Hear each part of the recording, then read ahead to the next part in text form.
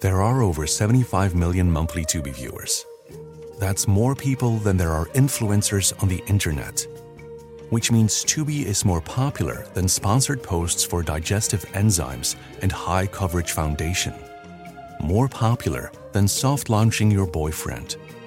More popular than making boomers explode with rage when you tell them how much you make on a single post. Tubi, it's more popular than influencers. See you in there. Mr. Chief Justice, may it please the court. It's an old joke, but when a man argues against two beautiful ladies like this, they're going to have the last word. She spoke, not elegantly, but with unmistakable clarity. She said, "I ask no favor for my sex. All I ask of our brethren is that they take their feet off our necks."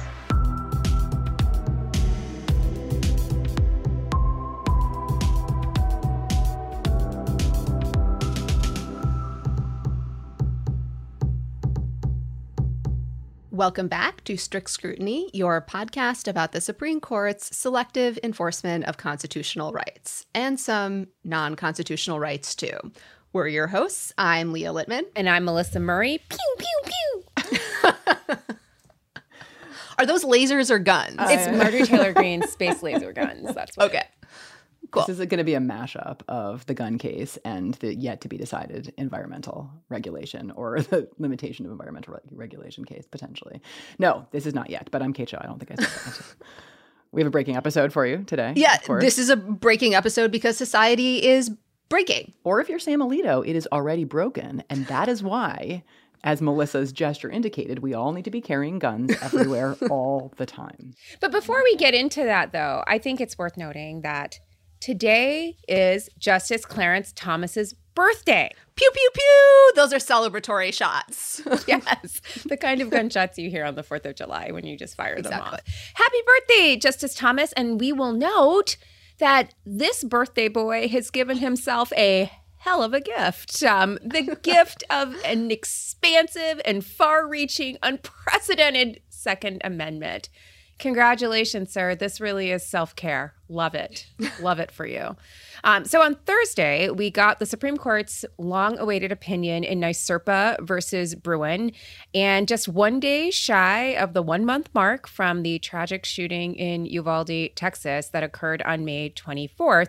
And as the Senate is in the process of taking up the first meaningful federal gun regulation in 30 years, we had earlier speculated that this decision was long awaited, and it really didn't have to be because it seemed pretty clear back in November where the court was coming out on this. And perhaps the court reading the room after both Buffalo and Uvalde had resisted releasing this opinion so close to those events. But now that the Senate is sort of talking about gun control, it seems safe to release an opinion that makes gun control kind of pointless. Yeah, they got to put the kibosh on that immediately. I will engage in some rank speculation later on about what might have delayed this. We'll talk about this, I think, the implications of this decision for other kinds of gun regulations later, but I don't want to leave the impression that we think that this opinion, as awful as it is, imperils what the Senate is talking about doing on federal gun regulation. I actually really don't think No. does. I just meant that the fact that they were talking about it was like, okay, we're doing something, now we can release this opinion. The Senate's doing something, we can release this opinion. Yeah. And there's been no unbelievably horrifying mass shooting in the last 24 hours, so let's strike while the iron is hot and get the opinion out.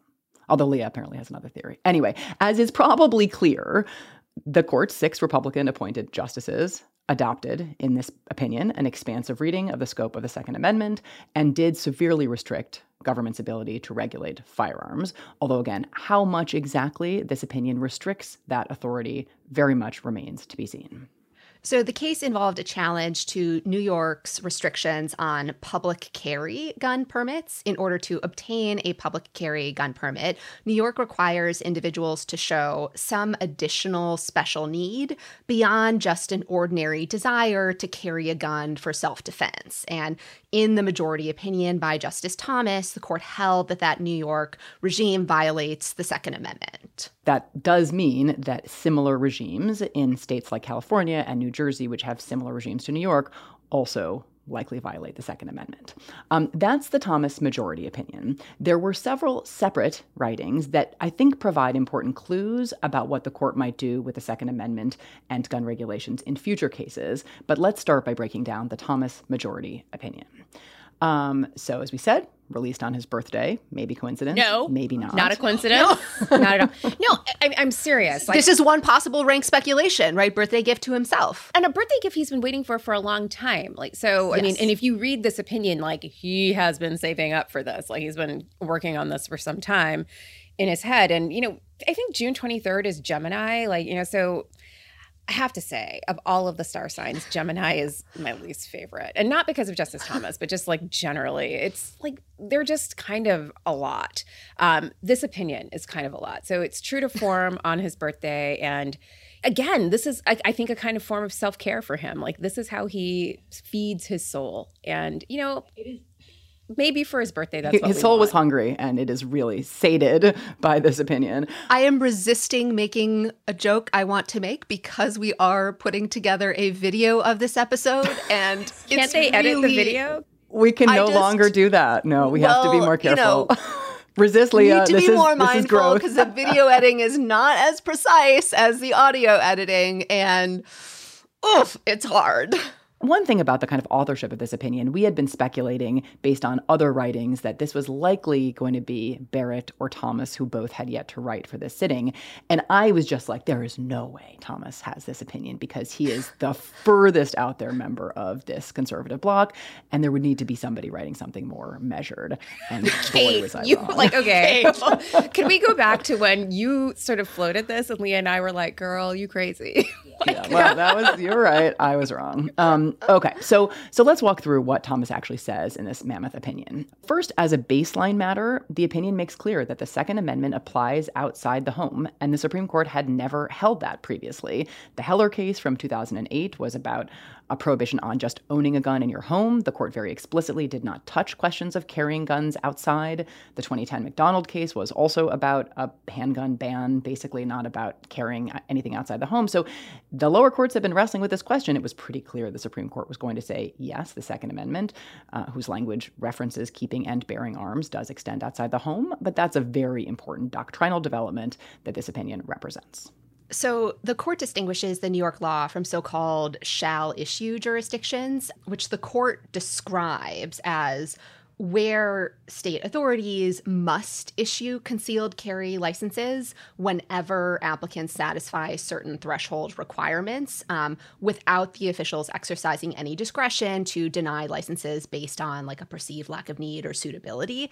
And it suggests its opinion doesn't call those shall issue jurisdictions into question. You can still have threshold requirements to get a concealed carry permit. So what's the real problem with New York's situation here? So the real problem is, the court suggests, it has some discretionary component that invites individual officials to decide whether any particular individual has a need. And the court suggests that's too vague and unfettered requirement for officials to apply in a consistent way. And the 6 states with may issue regimes like New York include DC, California, Hawaii, Maryland, Massachusetts, and New Jersey. The court specifically singled them out. What do all of these things have in common? Do they all love the color blue? That is one of the things. And they also have massive populations. Right. Because even though it's just 6 states, we're talking about a quarter of the U.S. population and 80 million some people who are going to be affected by this ruling. So despite the court's protestations, we're only deciding, a case that involves 6 states, it is not so convincing. Now, I'm not entirely convinced that the court is going to hold its fire with respect to these shall issue jurisdictions if and when, they come before the court, in part because of a series of footnotes. So in the footnote on the shall issue jurisdictions, the court does, the majority, keep the door open to some challenges, saying any permitting scheme can be put toward abusive ends. And so they did not rule out constitutional challenges to shall issue regimes, suggesting if there were lengthy wait times or exorbitant fees, that would be a reason to invalidate the regimes. And part of why I'm concerned about this is, we don't know whether the New York regime is actually as standardless as the court suggests it is. This case was decided on what are called pleadings, the original complaint that the plaintiff files, in which they just make the allegation that this is how the regime functions. There hasn't been any actual evidence collected to substantiate the idea that this is how the regime functions. So, Leah, I hear you on this, but I want to defend Justice Thomas for a minute here. You suggest that these footnotes are merely an invitation to more litigation, but I want to suggest that these footnotes suggest growth, right? This is growth, because this is Justice Thomas saying, I'm not going to eat the marshmallow. Leave the marshmallow here. I'm going to go away for a while. I'm going to wait. I'm going to put these in some footnotes, and I'm going to wait. I'm not going to blow up the whole Second Amendment today on my birthday. I'm going to wait. I'm not denying that he's not blowing up these regimes today.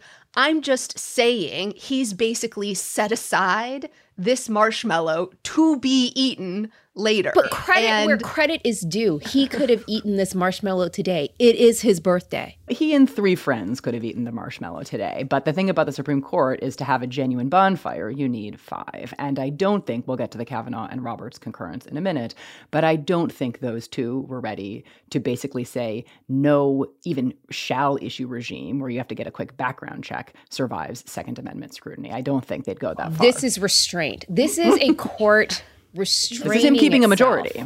He also, in a separate footnote, singles out 3 shall issue states as being more like may issue anyways, those states being Connecticut, Delaware, and Rhode Island. What do they have in common? Another mystery. But I'm just not clear on whether this line is going to hold in a future case, even though I completely agree.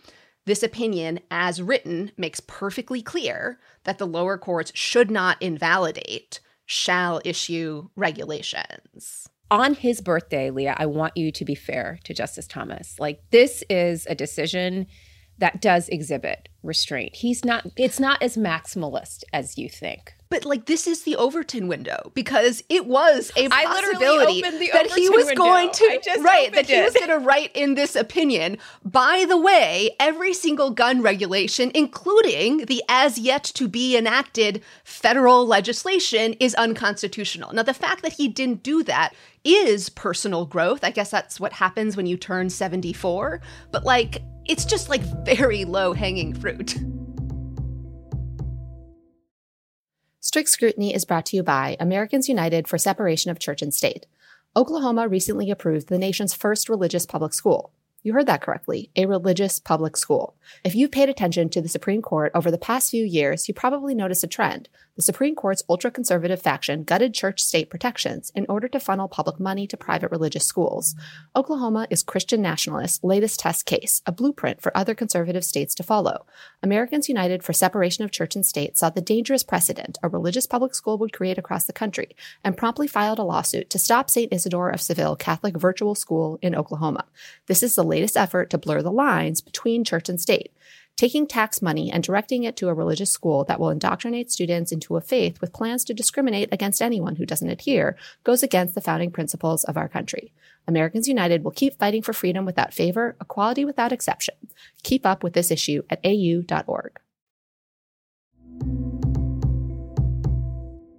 Wait, can I though return to one thing that you said earlier, Leah, about the oddness of this case having been decided on the pleadings. Now, Breyer talks about that in his dissent, but it is this pretty evidence-free speculation. It seems like, it's hard to get a permit in New York, But there isn't really evidence of just how hard it is. There's an assumption that there's just like both excessive discretion and an excessively high bar you have to clear. And those two things are fatal. And I think in the absence of real evidence of how hard it is to get these permits, and I think it is, it's genuinely not easy to do, but how hard? Like usually litigation helps us answer those questions.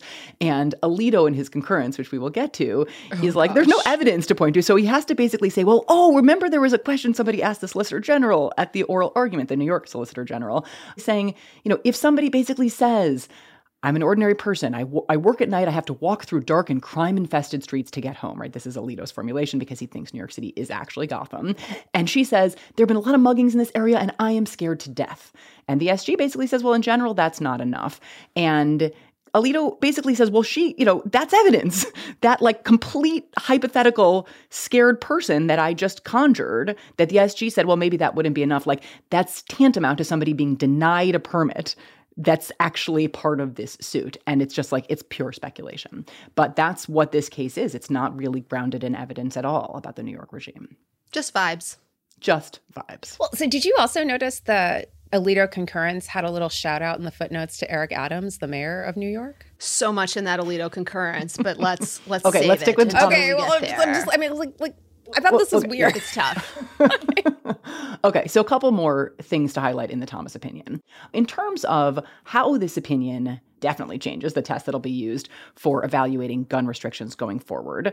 Basically, before this opinion today, the courts of appeals following Heller had coalesced around this kind of two-step framework for determining whether gun restrictions were permissible. So it first asked whether a law regulated activity that fell within the scope of the Second Amendment, and then considered the extent of the burden and how much the law restricted the core of the Second Amendment. And that test basically did let courts consider the strength of a state's interest in a particular kind of firearm regulation. And that test had, as used by the lower courts, resulted in most, but definitely not all, gun laws being upheld. And this opinion replaces that test with the following one. I'm going to quote here from the opinion. When the Second Amendment's plain text covers an individual's conduct, and he clearly thinks carrying a gun outside the home is covered by the plain text of the Second Amendment, the Constitution presumptively protects that conduct. To justify its regulation, the government must demonstrate that the regulation is consistent with this nation's historical tradition of firearm regulation. So any law that regulates carrying guns outside of the home, and any other law that regulates guns in any other way, is basically going to be judged against what the historical record shows, and if the current regulation looks like previous regulations, then it's likely going to be upheld, or at least has a chance of being upheld. And if not, if, say, government tries novel approaches to address, the novel uptick in terrible, devastating gun violence, that's probably not going to work because there's not going to be a historical parallel that those defending the law can draw. So courts can't, for example, consider empirical evidence about how much a restriction might reduce gun violence. Right? That's not the relevant question. Because the study wasn't fielded in 1789. 1791, right. Yeah, no, that's the relevant question is whether a firearm regulation is similar to ones that have historically existed in this nation. And I think it is just like a wild way to interpret a constitutional provision, in particular in an area in which we have seen so much societal and technological change over 230 years, but it is an essentially backward-looking test that just asks about historical regulations. Shockingly, a backwards-looking test. The majority opinion basically says that this new backwards-looking test doesn't allow us to have as many gun regulations as the previous test had permitted, and that's by design. The court makes clear that, and this is a quote, if the last decade of Second Amendment litigation has taught this court anything, it is that federal courts tasked with making such difficult empirical judgments regarding firearm regulations under the banner of quote-unquote intermediate scrutiny. That's where you sort of think about whether the means and the imposition on the Second Amendment right justify the ends that the state is trying to achieve, often defer to the determinations of legislatures. Because you know what's bad? Settling issues in the political process. That's bad. It's really, there is a kind of sort of odd logic to this. Like, we don't need judges making these decisions, but we don't need legislatures making them either. What we need is us just making them, just like, no law, just vibes, us vibing about this and vibing in a 1789 way. I just want to underscore again that the court has basically made explicit that courts cannot and should not consider evidence that a gun regulation will reduce gun violence. It's like, here is our originalist case for not giving a shit about whether laws will reduce death. That's the new test. Did you not understand that the founding fathers basically sat around in Philadelphia listening to Dua Lipa, DGAF, constantly on loop that summer they were drafting James Madison's fave, right? Dua Lipa, on a Spotify DGAF, top. Yeah. The other thing too, and this again is rank speculation, but it was Justice Breyer in Heller who had really made the pitch for a kind of means ends testing and intermediate scrutiny for gun restrictions. And this is basically like, get the fuck out of here, Steve, with that. I'm glad you're retiring. This is over, and so are you. Although Thomas doesn't single Breyer out by name, no, right? He just totally rejects the method. Yeah. Alito, of course, is much Alito less kind. does, right? Let's make it personal, right? Hit you on the way out. Yeah. In terms of Thomas, though, explaining how the test works, right, he basically says when a challenged regulation addresses a general problem that has persisted since the 18th century, the lack of a distinctly similar historical regulation addressing that problem is relevant evidence that the challenged regulation is inconsistent with the Second Amendment. Likewise, if earlier generations addressed the societal problem but did so through materially different means, that also could be evidence that a modern regulation is unconstitutional. But the opinion also underscores that the Second Amendment's reference to arms does not apply only to those arms in existence in the 18th century. Which makes the test so much more insane, right? Like, it's worth pressing on this. Right? The framers would have regulated guns that existed at the founding the same way they would regulate assault rifles. Like, the guns change, but we're stuck with the tests that yokes us to the regulations of way less lethal guns. And that's just what the Constitution requires. Selective historicizing is fine. There's nothing wrong with selective historicizing. The opinion also reaffirms that, and this was a big question in oral argument, that states have the authority to regulate quote unquote sensitive places. And it approvingly cited Heller's discussion of longstanding laws forbidding the carrying of firearms in sensitive places like schools and government buildings. And then it lists some of these sensitive places where weapons had previously been altogether prohibited. So legislative assemblies, polling places, courthouses. Oh, how convenient. Wow. How convenient. They are vehement that the place they do their work is supposed to be a gun-free zone, and the rest of us are effed. At oral argument, Justice Kagan, the native New Yorker, had raised the question of the New York subway, which, those of us who live in New York City use on a regular basis, and it's like wide open. There are no checkpoints to check for guns. Like, it's kind of a free-for-all. And she was like, so is that a sensitive place where we could prohibit guns? And apparently not. Public transit, stadia. Well, no, I don't think we can say apparently not. I think not apparently, I think the New York apparently officials, not listed here, right? It's not listed, no. But the presumptively okay things are like where Thomas and his friends work, and then polling place, like the legislature, the courts, and then polling places. Those are presumptively fine. But everything else is going to be open to litigation. Absolutely. Not that it's presumptively off limits, just that like those defending those kinds of sensitive places limitations are going to have to draw historical analogies to other kinds of sensitive places that were subject to regulation, like in, the 1820s. And if you can find an analogy to a nightclub, as Justice Breyer points out in his dissent, wasn't that cute? It was. Then you might be okay. And if not, you can say the OK Corral is kind of like a nightclub. And so we can, those are the kinds of regulations. What and is analogies. the analogy to the subway?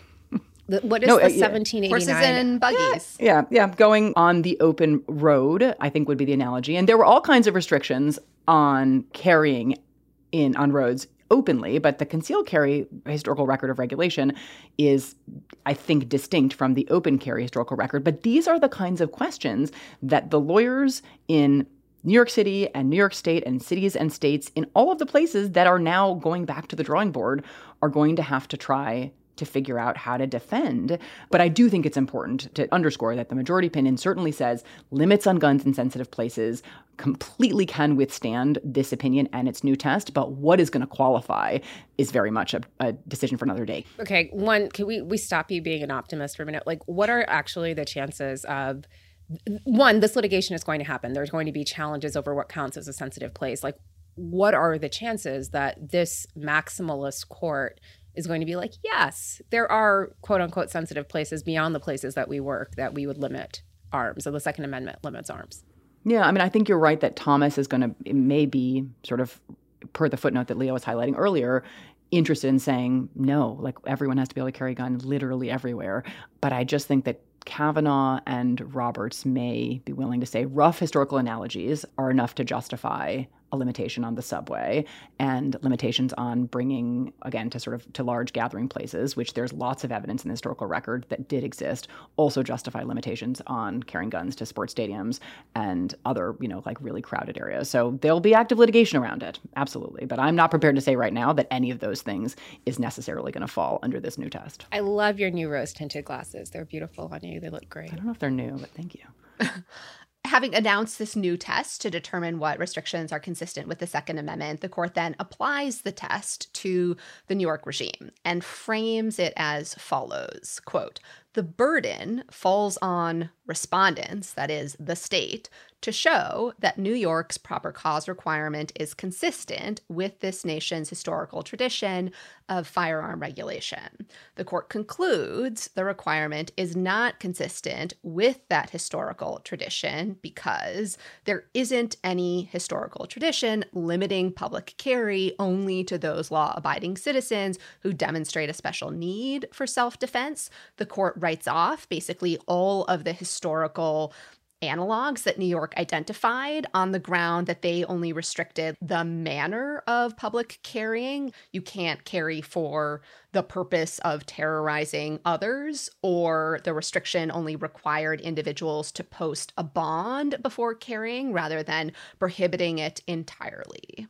It's also worth noting here that the court is really focused on history, obviously, but as we said before, it's a kind of selective invocation of history. So there's an interesting point where not only does the court gesture toward history, but in some places it kind of like says that it doesn't have to think about history at all either. So, there's one part of the opinion where the court says, of course, we are not obliged to sift the historical materials for evidence to sustain New York's statute, which goes to the point like they're being completely selective and actually being upfront about it. That's the respondent's burden to present to us the historical evidence that makes their case. Nevertheless, we think a short review of the public discourse surrounding Reconstruction is useful. And then this is where Justice Thomas really lets the rubber meet the road. This is all the stuff he loves talking about. This is essentially a reprise of his concurrence in McDonald versus City of Chicago, where he talks about how in the period following Reconstruction, the failure of the states to protect the Second Amendment rights of newly freed African Americans basically made these individuals uniquely vulnerable to white supremacist violence. And in McDonald, he talks about Emmett Till and a million other things. So that's a history that's being invoked here. Also being invoked, and if you recall our earlier episode with Joe Blocher from Duke, they also invoke the Statute of Northampton. So if you were playing that drinking game, you should be on the floor on a puddle now. They also talk about colonial era history. For starters, we doubt that 3 colonial regulations could suffice to show a tradition of public carry regulation. In any event, even looking at these laws on their own terms, we are not convinced that they regulated public carry akin to the New York law before us. But not content to stop at the colonial period, Justice Thomas brings up BLM, and you know that Justice Alito was right there cheering him on for this because who could be more stalwart supporters of Black Lives Matter than these two? And so this is where they really get into it. They talk about the Freedmen's Bureau, the Reconstruction period, the violation of Black citizens' rights. And I mean, he says a short prologue is in order and then goes back to the Civil War. It spends like 5 pages on this. It's a lot. But the piece de resistance, Leah, is the invocation of Dred Scott versus Sanford. And I have to say, he really turned Dred Scott inside out to make this point. Do you want to talk about it, or shall I continue? It was. I'm happy. Please to. go. I want someone. You should talk about it. Dred Scott is the decision that held Black Americans could not be citizens and invalidated the Missouri Compromise. And here is how Justice Thomas relies on Dred Scott. Writing for the court in Dred Scott versus Sanford, Chief Justice Taney offered what he thought was a parade of horribles that would result from recognizing that free Blacks were citizens. If free Blacks were citizens, Taney fretted, they would have the right to keep and carry arms wherever they went.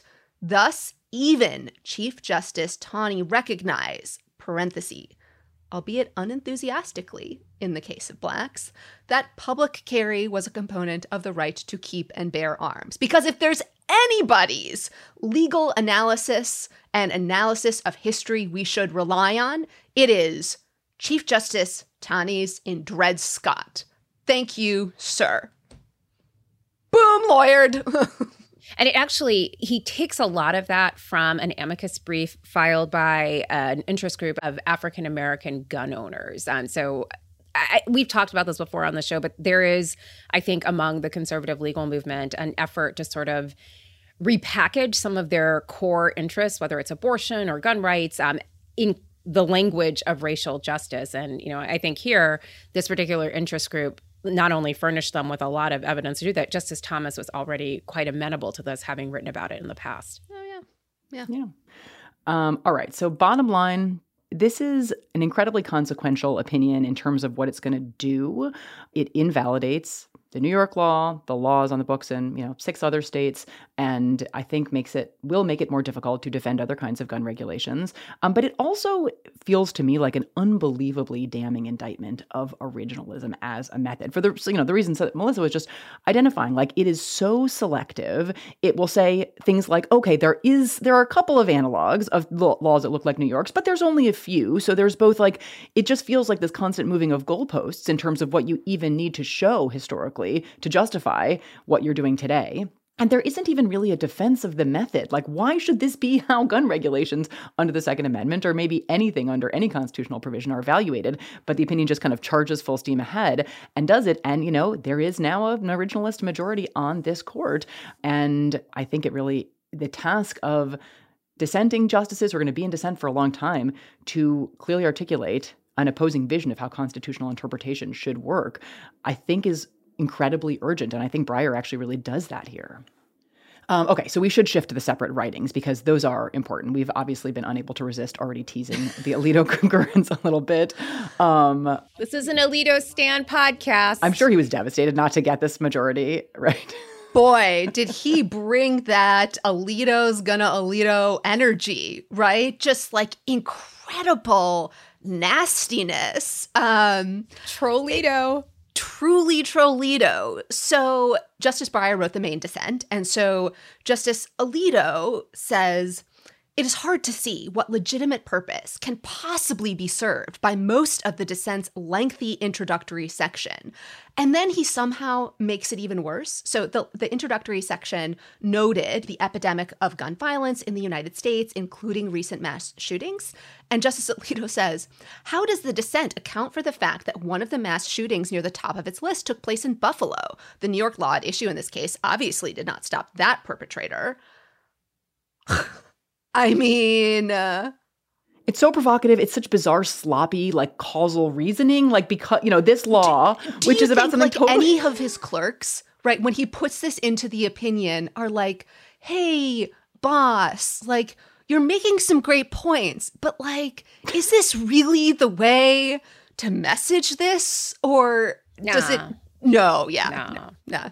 As I was saying it, I was like, no.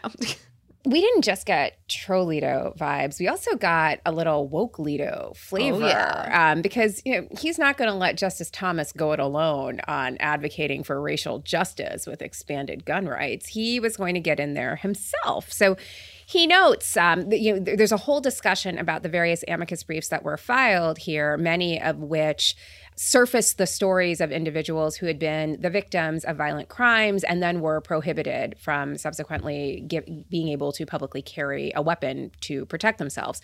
He then notes that in other incidents, a law-abiding person was driven to violate the Sullivan Law, this is the New York law, because of fear of victimization, and as a result was arrested, prosecuted, and incarcerated. That little snippet was taken from the brief for the Black Attorneys of Legal Aid. That was the coalition of legal aid lawyers and Black public defenders that came in to draft an amicus brief that was filed in support of dismantling the law.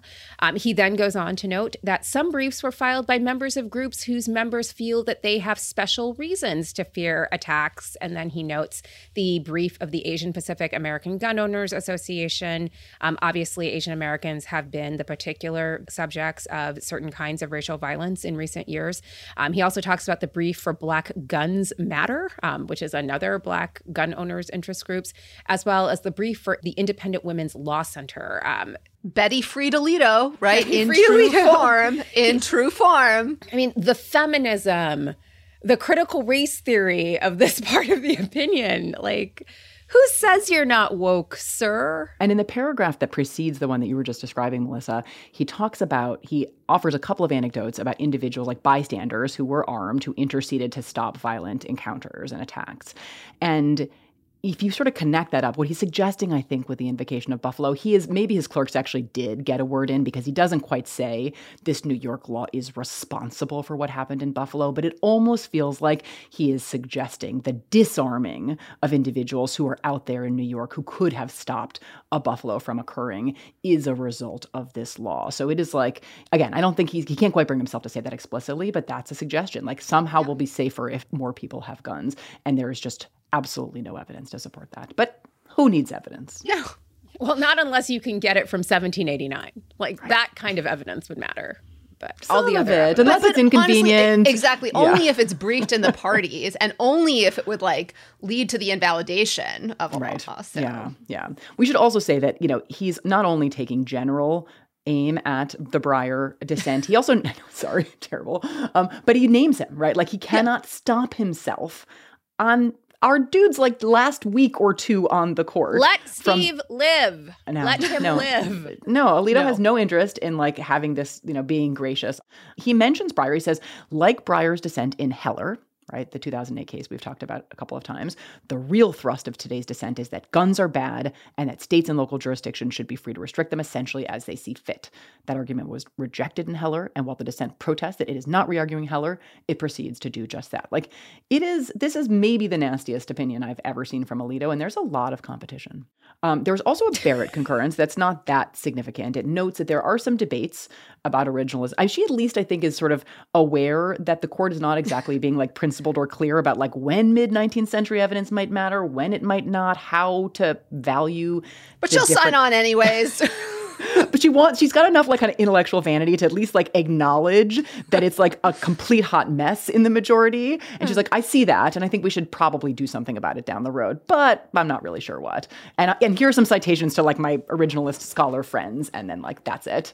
The big separate writing that we wanted to draw attention to is a concurrence by Justice Kavanaugh that was joined by the Chief Justice. And this is significant because it represents both of their views. And given that both of their votes are necessary to invalidating future gun regulations, this could prove to be where the court actually goes in future cases. So the two of them say they are just invalidating may issue, not shall issue regimes. And I think they were more clear on this point than the majority was. They say explicitly the court's decision doesn't prohibit these shall issue regimes, and they define permissible shall issue jurisdictions as regimes that require a licensed applicant to undergo fingerprinting, a background check, a mental health records check, training in firearms, and laws regarding the use of force, and more. Again, I do wonder whether this line will hold or whether they will say in future cases that decisions like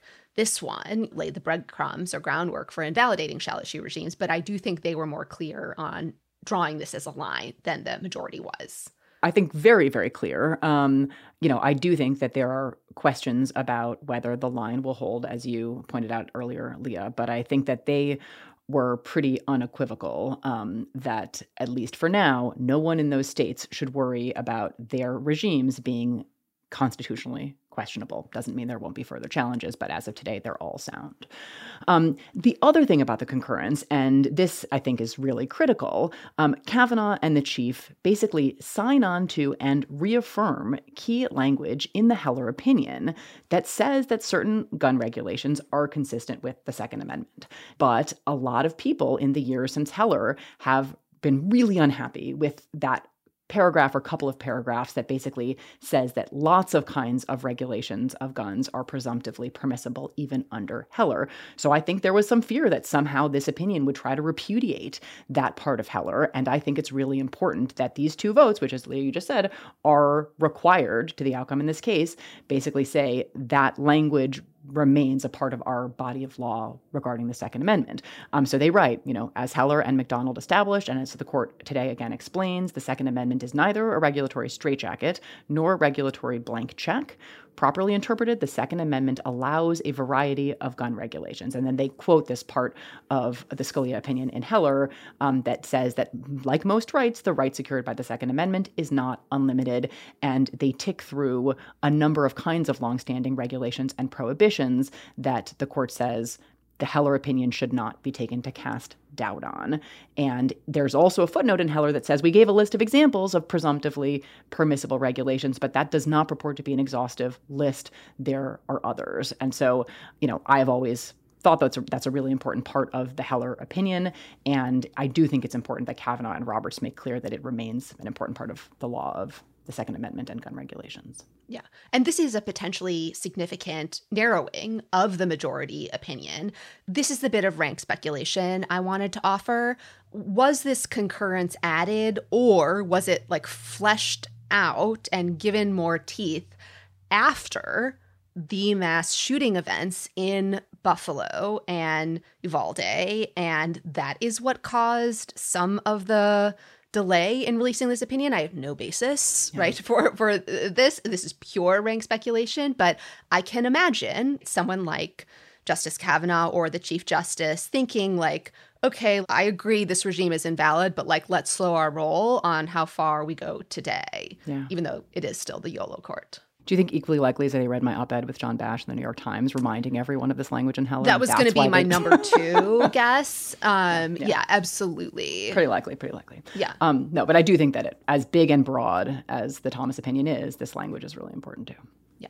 Regardless of whether Justice Kavanaugh and the Chief Justice have managed to sort of narrow the scope of what I think is written to be maximalist, if not now, then eventually, this is still a really significant decision. And Justice Breyer really understood that and made that very clear in his dissent. He writes, many states have tried to address some of the dangers of gun violence just described by passing laws that limit in various ways who may purchase, carry, or use firearms of different kinds.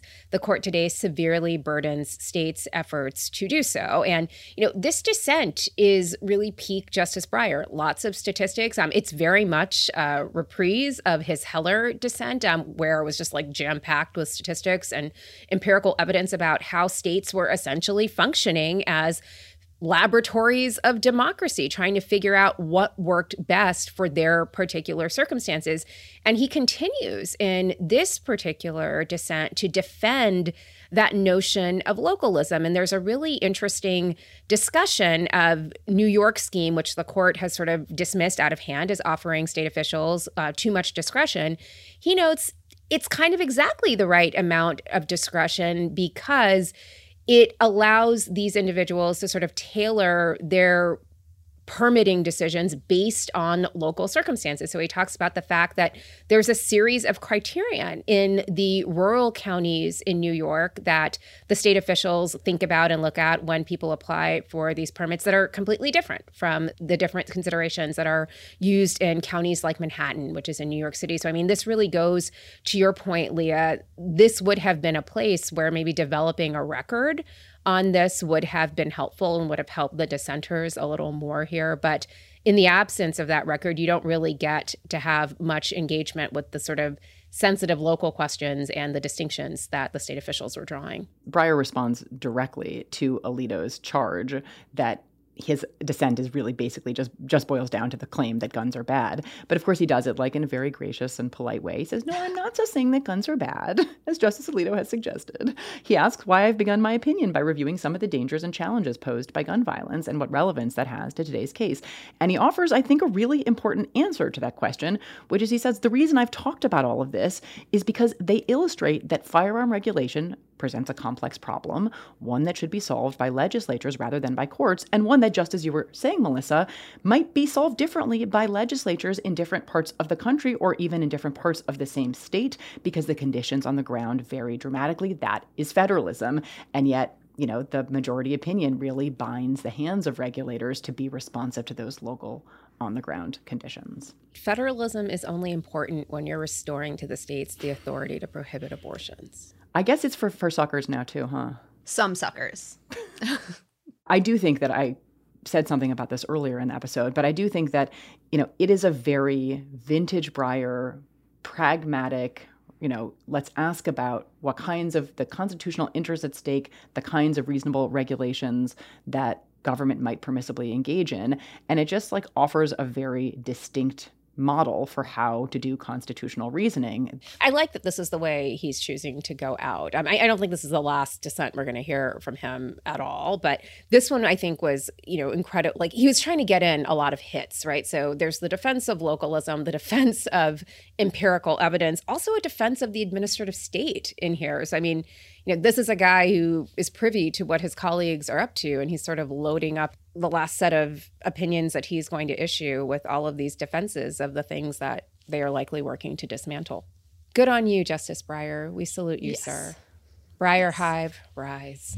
Breyer Patch. Was it? I like the hive. Okay, Breyer Patch. The Breyer Hive, especially in light of Beyonce's release, that's definitely the one. It's just, I wanted to give some love to the Breyer folk. I think Beyonce issued that opinion for Justice Breyer. You won't break my soul. Exactly. He's going to retire. Exactly. She gave him his walkout music. Yes. I hope he does that. I hope they play it really loud as he walks out with his little box with says Stephen Breyer. You deserve this, Steve. There are over 75 million monthly Tubi viewers. That's more people than there are in France, which means Tubi is more popular than cigarettes for breakfast. It's more popular than considering iced coffee a total abomination. More popular than loving political revolutions. More popular than mère and mère somehow being different words. Tubi, it's more popular than being French. See you in there.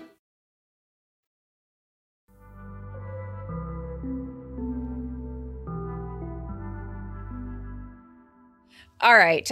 We don't want our regular episode to be unduly long, so we're going to briefly note some of the other opinions that came down today. And one of them, I think, was another sort of birthday present to Justice Thomas. Right. So this was the decision in Vega versus Tico. This is the case that considered whether or not you could file a Section 1983 claim because of a violation of your Miranda rights. So in this decision, the majority of the court limited remedies that are available to enforce this disfavored constitutional right, teeing up another big theme of this term and the Roberts Court in general, which is the idea that you can have constitutional rights. You just can't use them anywhere. They don't go anywhere. These things are totally consistent with one another. We are not overruling cases. We're just not allowing you to give them any force or effect. Exactly. Miranda is still good law until you actually try to use it. So, not surprisingly, this birthday gift to Justice Thomas was written by Justice Alito. In this opinion, Justice Alito held for the 6 Republican-appointed justices that when officers fail to give you Miranda warnings, and when those warnings are admitted at your trial, you can't sue the officers under the Section 1983 statute, which generally allows you to sue state and local officers for violations of your constitutional rights. So make it make sense, Leah. I mean, the only way to make this make sense is to understand that the Republican-appointed justices hate Miranda, right? They believe it's wrong. They are unwilling to, in their words, extend it, but more accurately to apply it in a sensible way. As Justice Kagan notes in her dissent, the majority has to concede that Miranda announced a constitutional rule. Otherwise, it couldn't be imposed on the states. And unless, Miranda was a constitutional decision, there would be no reason why Congress couldn't displace the requirement that officers provide you Miranda warnings. But the Supreme Court has said Congress can't displace those warnings. And Justice Alito, once again invoking Leroy Jenkins. I know what that means. You got that one now, Melissa. I know what that means. Is sure, but who cares, right? I'm just going to blow through Miranda now. The court says, we think Miranda is prophylactic and goes beyond what the Constitution requires. And, this decision doesn't overrule Miranda, to be clear, but, I just feel like when Justice Alito gets the chance, he will say, you know what, we should overrule Miranda because the foundations of that decision have been undermined by our precedents like Tico. And he's basically inviting a cert petition to overrule Miranda in this footnote that says whether the Supreme Court has the authority to create prophylactic rules, which he described Miranda as, has been subject of debate among jurists and commentators. And then says, for purposes of deciding this case, we kind of follow its rationale, but if you actually invited us to reconsider whether the court had the authority to reach the decision in Miranda, maybe the answer would be different. I really think Justice Kagan or Justice Sotomayor should just have a stock footnote that they put in every dissent or opinion that they write that is, whether a justice of this court can have a spouse who sends text messages to Mark Meadows and continue to participate in the work of this court is a question that is up for considerable debate. Right. Is not before us today. Not before us today, but maybe. Yes. Ladies, put it aside, make it like a macro and just put it in all your opinions. Or at least put it in the draft and then take it out in the final version, right? Like we do in these episodes. I mean, I just want to note, for the record, I was the one suggesting that they should take out the respectfully when they say, I respectfully dissent. And someone on this podcast was like, Leah, it's a work environment. They have to work together. And that was you, Melissa. That was you. You were defending Sotomayor's decision to use respectfully somewhere, so it was reflexive. And yeah, it's look, it's a context-specific judgment. Obviously. I think I said that in 2020, and no, that was like 2 weeks ago. Yeah. Sorry, girl. I've got the receipts. I'm gonna go back and check the tape. I'm pretty. Even if I said it in 2021, a lot has happened since then. 2022. A lot has happened since January. I'll give that to you. A lot has been happening throughout 2022. We all need to do some Bayesian updating. And I was gonna pin that on Kate. I saw you reaching for that, and no. Kate, I would probably have just gone along with it. Like, oh yeah, I'm sure I said that. but I happen to remember. Leroy Jenkins. No, I listened to your app last week, and I too learned, and then did a little Googling, but it didn't help that much. So Justice Kagan wrote the dissent, in which she highlighted, the theme, Melissa, you introduced this case with, which is a right without a remedy isn't much of a right at all. Justice Kagan noted, look, when someone has unwarned statements introduced at their trial, they might have their conviction reversed, but she says, then what remedy does he have for all of the harm he has suffered? Section 1983 is supposed to provide that remedy. And the big quote is, the majority here, as elsewhere, injures the right by denying the remedy. And she cites, other cases. From this term, Egbert versus Boole, the Bivens case, the shade. The playbook is identical. It is the kind of the way they sort of mouth the words, we are just not extending Miranda or Bivens, but really are completely draining them of any force. It's exactly the same move. And she is just calling them out on it. Yeah. Also, I am old enough, though I am not an older worker, to remember that the conservatives said the exclusionary rule, that is, excluding evidence that's unlawfully obtained, was unnecessary because plaintiffs could just sue for civil damages. Nope. JK. Anyway, at any good birthday party, when you leave, you get a favor as a guest, so like a little gift bag. And at this particular party for Justice Thomas, there weren't a lot of opportunities for the liberals to really enjoy themselves. So today, the court offered a little gift bag to the liberals to send them home. And that little gift bag was Nance versus Ward. So this was the unusual case where a death penalty litigant actually won at SCOTUS. Amazing. Like, huge. These are so few and far between. I mean, they are always worth noting. Well, wait. There's more. So wait until we tell you what exactly this highlight of the day actually got us. So the question in this case is whether a prisoner who's challenging a method of execution is unconstitutional in a way that would require a state to use a method of execution that is not authorized by state law can actually bring their claim under the General Civil Rights Statute, again, Section 1983, or whether they're obliged to bring that claim under a habeas proceeding.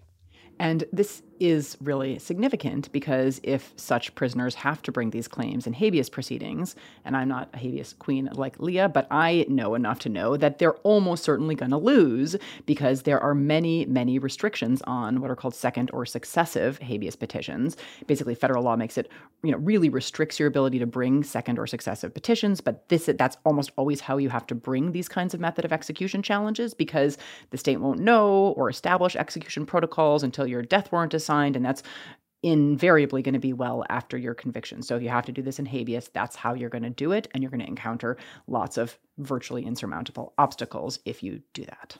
So the court, in an opinion by Justice Kagan for 5 justices, concluded that people who are challenging a method of execution, then doing so in a way that would require the state to use a method not authorized by state law, can bring those claims under the General Civil Rights Statute and don't have to go through habeas. So Justice Kagan wrote the majority opinion for 5 justices, the 3 Democratic appointees, together with the Chief Justice and Justice Kavanaugh. Are they the 2 swing justices now?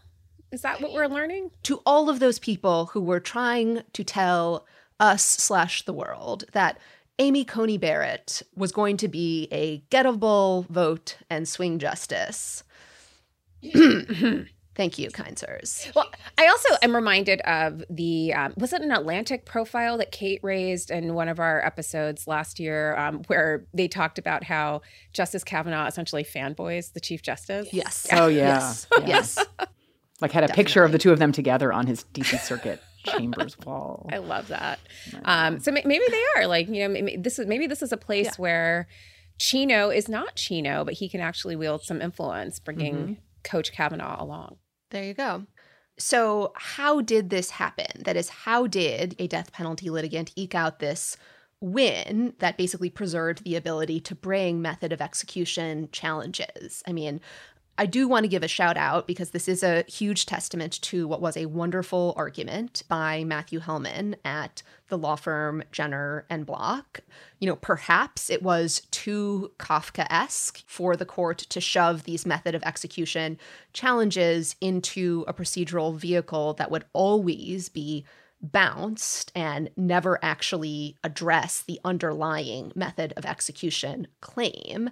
But I also do want to highlight what was just a completely devastating clip from oral argument when Justice Kagan gave a long comment in the form of a question about just how perverse Georgia's argument was. And Georgia was again pressing the claim that you had to bring these method of execution challenges in habeas proceedings. And here's what Justice Kagan had to say.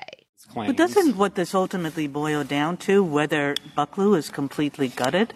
I mean, you're suggesting an approach where it's like, it's not 1983, it's habeas. Oh, sorry, in habeas, you run into the second and successive bar. You're just never going to be able to bring these claims, or maybe I should say almost never. And it seems as though that's exactly what Bucklew said should not happen. Bucklew, all 9 justices, agreed on one point, which is that somebody in Mr. Nance's position was entitled to raise a alternative method of execution that had not been authorized by state law. And the court said, we see little likelihood that an inmate facing a serious risk of pain will be unable to identify an available alternative for that reason, because he was entitled to identify an alternative that was not authorized. There was a concurrence that really underscored that point. And now you're saying, oh, well, really, Bucklew didn't mean what it said, notwithstanding that it said a petitioner is always going to be able to do this. What we meant was a petitioner is technically always going to be able to do this, but in 90%, 99% of the time, he's not going to have an appropriate vehicle. Now, is that really a reading of Bucklew that would not be, embarrassing? We'll explain what Bucklew is in a second. That's a decision she invoked here. That's the case that basically says how you bring a claim challenging your method of execution. Justice Barrett wrote the dissent for 4 justices, which says prisoners demanding a method of execution that isn't authorized by state law should have to go through habeas proceedings. The opinion also recognizes that they would probably fail and be barred in habeas proceedings. So she, wants to force them into this catch-22 where they're going to lose. Now, Melissa, I think you kind of teased this where you were saying wait until we tell you what the highlight of the day is. This was the highlight. And what it means is death penalty litigants can file civil rights claims where they will probably lose on the merits, given that this court hates method of execution claims. And specifically, the claim these prisoners get to raise, an Eighth Amendment challenge to the state's method of execution, is one that requires the death penalty prisoner to choose an alternate method for their execution, because the court's Eighth Amendment cases, as we've underscored, really do require prisoners to propose how the state should kill them. So just to underscore how bleak things are, the potential to choose how you die is the highlight of opinion days, and undertaking the grisly task of telling the state how it can kill you. They will allow you to do that through Section 1983, only to have you probably lose on the merits then. Honestly, a brutal day for opinions from this court. Yes. What a great gift bag to go home with. Yeah, right. So good. It's literally those gift bags are always filled with terrible toys from that what is that store that you always buy the kids party stuff party from? Goods, those kinds of places. And they break in 5 minutes. That's what this opinion is. Oh my God, I got a lightsaber. Oh my God, this lightsaber is literally going to break in 5 minutes. So there it is. Anyway, just to close out this episode, we should give you a little bit of court culture. And so this bit of court culture comes to us from an anonymous source that tipped us off. It's not just Justice Thomas and Justice Alito who are spreading joy throughout the world. Other federal judges are also spreading things. Apparently, the 11th Circuit had its judicial conference recently in May. It was actually rescheduled. It was originally scheduled for March, but they decided to reschedule it in light of rising COVID rates. That's relevant. So they decided to hold this in May, and they had an in-person meeting in Atlanta.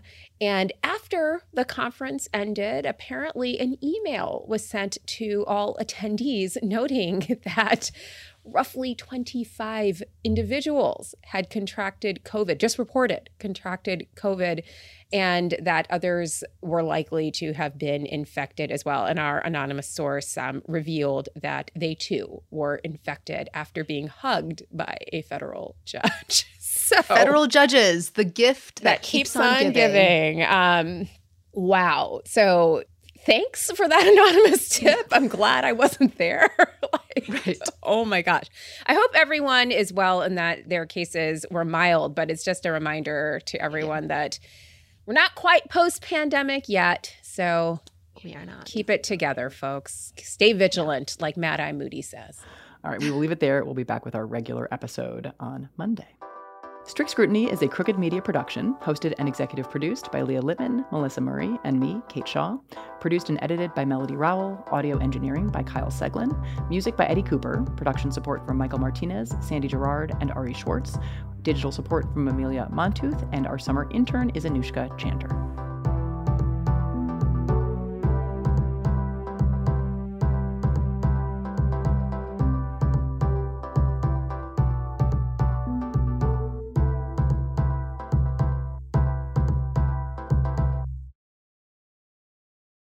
Buying a Master Mechanics tool set usually means high prices, higher interest rates, and who knows how many years of monthly payments. But at GearWrench, we don't believe that your tools should take years and years to pay for.